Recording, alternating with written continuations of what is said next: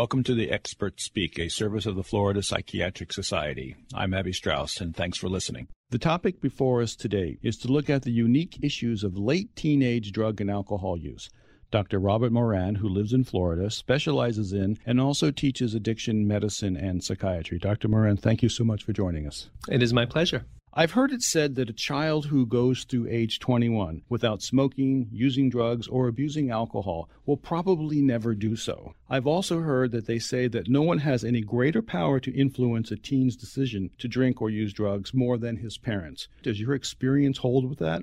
Well, it does seem to be true that the age preceding 21 years is the most vulnerable time for the onset of a substance problem. However, I don't know if I would necessarily agree that the parents have the most influence over the individual. We're learning certainly that the peer group during early adolescence is extremely powerful in playing a determining factor in the development of a substance use problem. So the early adolescence being the 12, 13, 14-year-old, and the peer groups are more powerful than later on, if that's correct? Well, they certainly do have a powerful effect at that time. Now, how that weighs against the influence of the parents, I don't think has been completely worked out, but we do know that it does have a powerful effect. Okay. We read a lot also that drug abuse may be a disease. And a lot of work is being done to research, especially the National Institute of Drug Abuse and so on, to look at this in great detail. But if it's so much of a role model issue, then where do we draw the difference? Do we look at it as a disease and try to intervene as doctors trying to prevent a disease, or do we look at it more from a sociologic point of view and try to change their role models?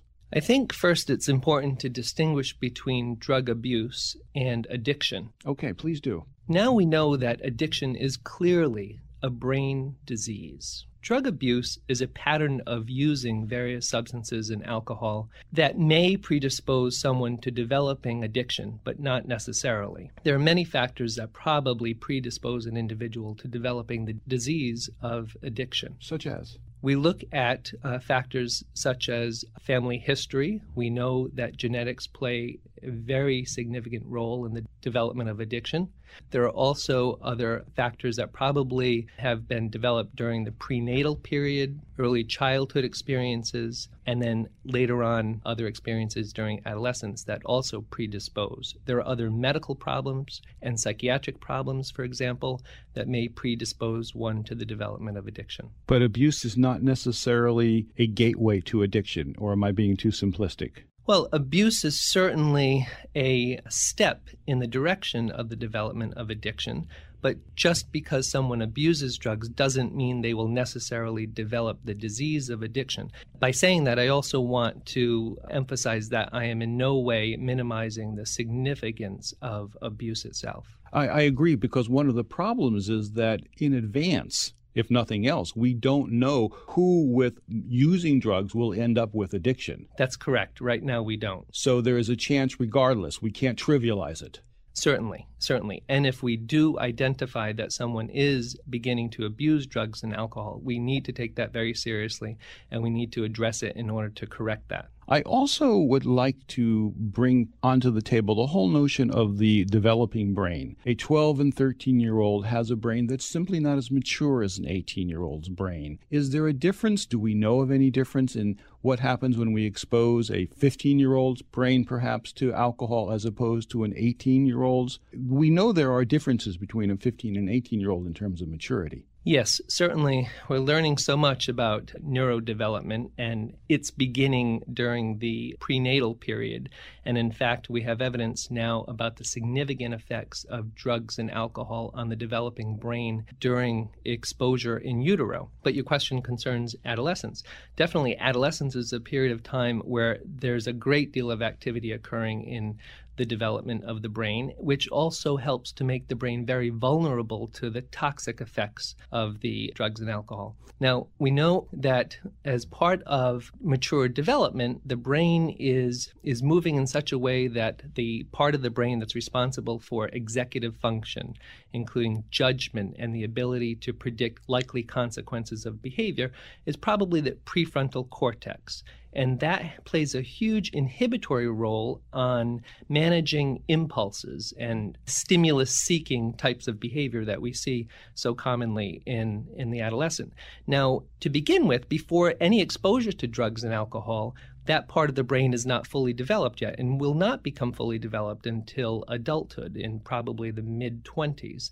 So they are not only at risk for engaging in self-destructive behaviors just by virtue of being an early adolescent, but when alcohol and drugs are involved, they probably impair the further development of that prefrontal cortex so that they are better equipped to handle these impulsive behaviors, which are a way of attempting to manage emotional chaos that so many adolescents go through. So that must make it much harder to treat. If someone has been using drugs since age 12, 13, or 14, by the time they're older, they've not matured, basically. They've not developed the way they should have. That's correct. And in fact, the development has gone awry. They're probably on a completely different path. The effects of chronic use of drugs and alcohol leads to what's called neuroadaptation. So the development of the brain is now very different from the normal or the person who hasn't been exposed to the chronic use of alcohol and drugs. Now a different part of the brain is probably calling the shots in terms of determining behavior. We read so much, such a wide use of prescription drugs now as opposed to the traditional street drugs. Do we have any data to suggest that they are safer from a purely biological point of view? Safer because they're cleaner? Are they different than alcohol? Do you have any sense of that? And I realize that's a very open-ended question. Well, the issue of safety actually is one that's theorized to be related to how young adults are perceiving these drugs. Good point. Surveys are showing that the young adults and late adolescents are thinking, probably erroneously, that prescription drugs are safer than street drugs, and that is offered as part of the explanation for why their use has developed in prevalence. But the fact remains that these substances, like pain pills and sedative hypnotics, benzodiazepines, opiates, for example, contribute to the development of addiction in certain vulnerable individuals to no less extent than street drugs do. That's an interesting point because I've heard people say that they feel safer taking a prescription drug because it's cleaner. But once the actual molecule gets into the system and gets to the brain, its effect on the brain, if I understand you correctly, is no different than the traditional street drugs. Absolutely. So they're deceiving themselves and not really reading it correctly. Yes. Oh, that's frightening. And it gets back to the whole notion of trivializing, that they think it's a safer way to use the drugs. Is there a difference in genders? Do you see that the girls are more so than the boys, or vice versa? Well, I think it depends on the particular population under study. So, for example, what comes to mind is the particular neuropsychiatric disease called attention deficit hyperactivity disorder. We do see a higher prevalence of that in boys than we do in girls, in young boys than in young girls. And now we know that that particular disorder does predispose individuals to developing addiction. So in that particular population, then we would be more likely to see the boys developing addiction. But I don't think that we've yet looked at the comparison between the development of addiction in girls with ADHD versus boys with ADHD. Okay. That would be an interesting study. Which brings us to the question as to why people are using drugs. What are they finding in their drug use in terms of relaxation, controlling anxiety, controlling phobias, or whatever? Why do they take it? Again, is there a general consensus is there a general, maybe too broad of an answer to be sure, but a general answer is why are so many kids turning to drugs? I don't think that there is a simple answer to that question, and I think that it is probably a heterogeneous group of disorders. What we're learning, for example, about major depression is that there's no single reason why someone develops an episode of major depression or has that particular illness, and I think that's what we're learning about addiction as well.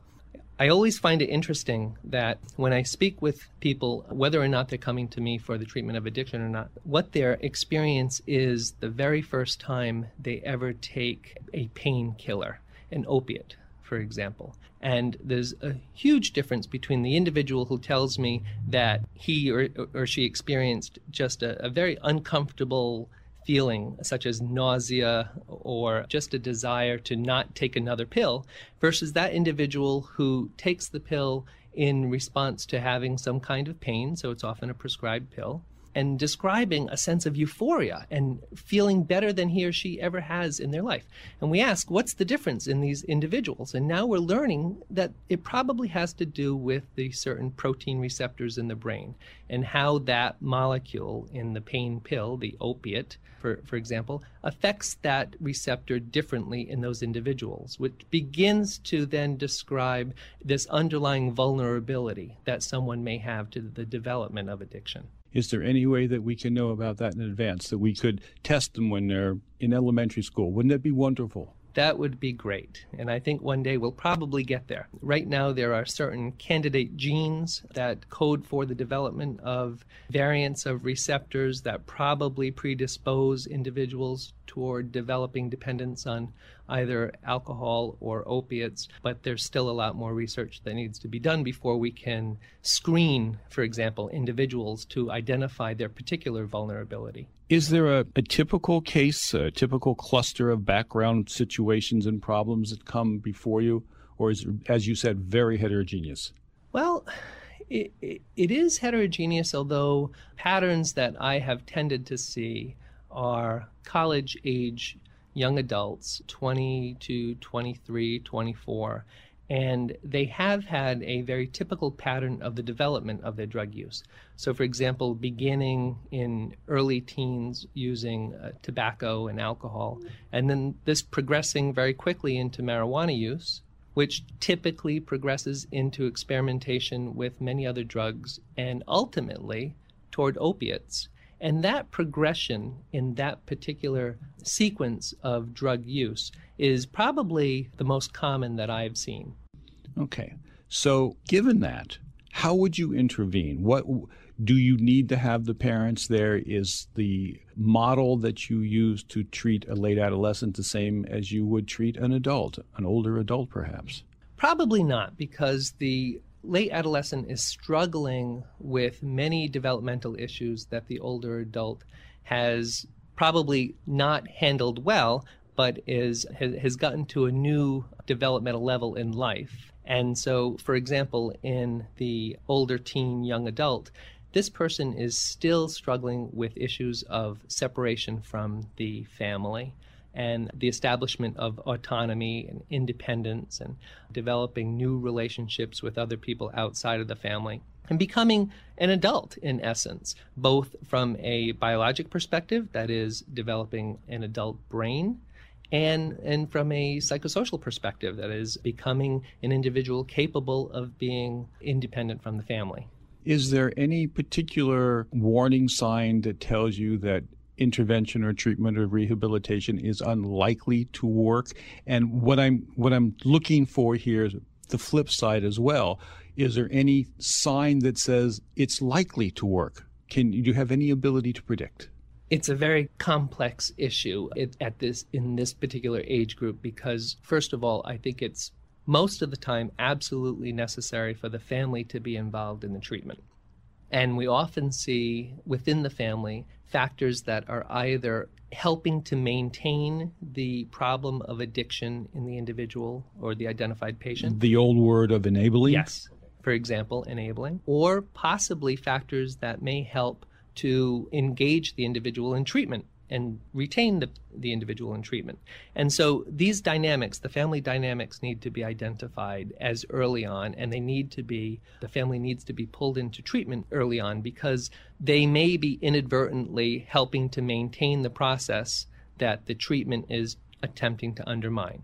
So, and I've heard many families tell me this, we need to send into rehab so he will be fixed. And the question then is, will you join him? And a lot of time the parents don't. That's not a good sign. Right. It's not. It's not a very good prognostic factor. You know, often when we look more closely at the families, we see things like disciplinary practices and unresolved conflicts and ongoing alcohol and substance use within one or both parents. And factors that need to be addressed alongside the adolescent or young adult in order to make the treatment work for the entire family. And treatment is usually just not a 28-day rehabilitation experience. It goes on a long time thereafter. And with that, there's money issues. Yes. We used to think that the Minnesota model, that the 28-day program was sufficient. But now we see that that's just the beginning. And probably has a lot to do with changes that are occurring in the brain. So, for example, now there are data that show a minimum of 3 months of intensive treatment really needs to occur in order to set the foundation for ongoing treatment. So this is really acute treatment versus maintenance treatment. But there's no such thing as acute treatment alone because the likelihood of relapse after that 3-month period is still very significantly high. Do groups like AA and NA work well with teenagers? Is it adapted to teenagers? The 12-step model can apply to the teenage group and can do a very good job. The problem is that they have to be well prepared for that. I think the 12-step model ultimately can help a lot of people and has helped a lot of people, but it's not something that necessarily individual will be able to benefit from right from the beginning because, as I said before, there are so many complicating factors such as co-occurring medical disorders, co-occurring psychiatric disorders, family issues that all have to be addressed that essentially prepare the individual to be able to benefit from some self-help groups like the 12-step program. Interesting. Over the course of my years of working in this field, I have seen people get better. And I know that too often we talk about the negatives and the failure rate. And the failure rate is there. There's no question. We all know that. But I've also seen people beat it and put their life back in order. But it takes time and it takes work. It's wonderful to see it when it happens. Yes, absolutely. And that keeps the hope that it's a reasonable endpoint to achieve for everyone with addiction. I think when we're identifying that people are not achieving that, we always have to look more closely and ask ourselves, what are we missing or what are we not doing? What is the treatment plan and how does it need to be modified in order to help the individual in front of us? I think quite often, and more often than not actually, the co-occurring disorders are missed. At least 50% of the people in this age group we see with addiction are suffering from other problems such as mood disorders like major depression, bipolar disorder, sometimes psychotic disorders like schizophrenia, and very often attention deficit hyperactivity disorder. And that is one that is probably missed more than the others. And if these disorders are not treated aggressively, then the likelihood of maintaining abstinence after any particular treatment program is very low. It brings up an interesting point because the general field of psychiatry or mental health in general is beginning to look further and further back into earlier and earlier appearances in terms of age of these disorders. We're trying to trace it backwards to get hints that, oh my goodness, this kid at the age of 10 is showing signs of depression already. And we used to not do that. That's correct. That's correct. And it's consistent with what we're learning about the process of addiction probably being a neurodevelopmental disorder, that it is something that is the endpoint to a vulnerability that has been part of the individual probably from birth. So if there is a take-home message, it's if a parent is observing some problems in their children, don't wait. It won't go away.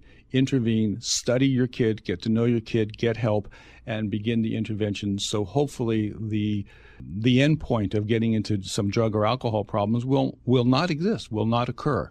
The sooner the better. And in fact, now we have the studies to support that the earlier the onset of substance use in the early adolescent, late childhood, early adolescence of tobacco and alcohol, for example, the more likely that individual is going to develop a problem with illicit drugs later on.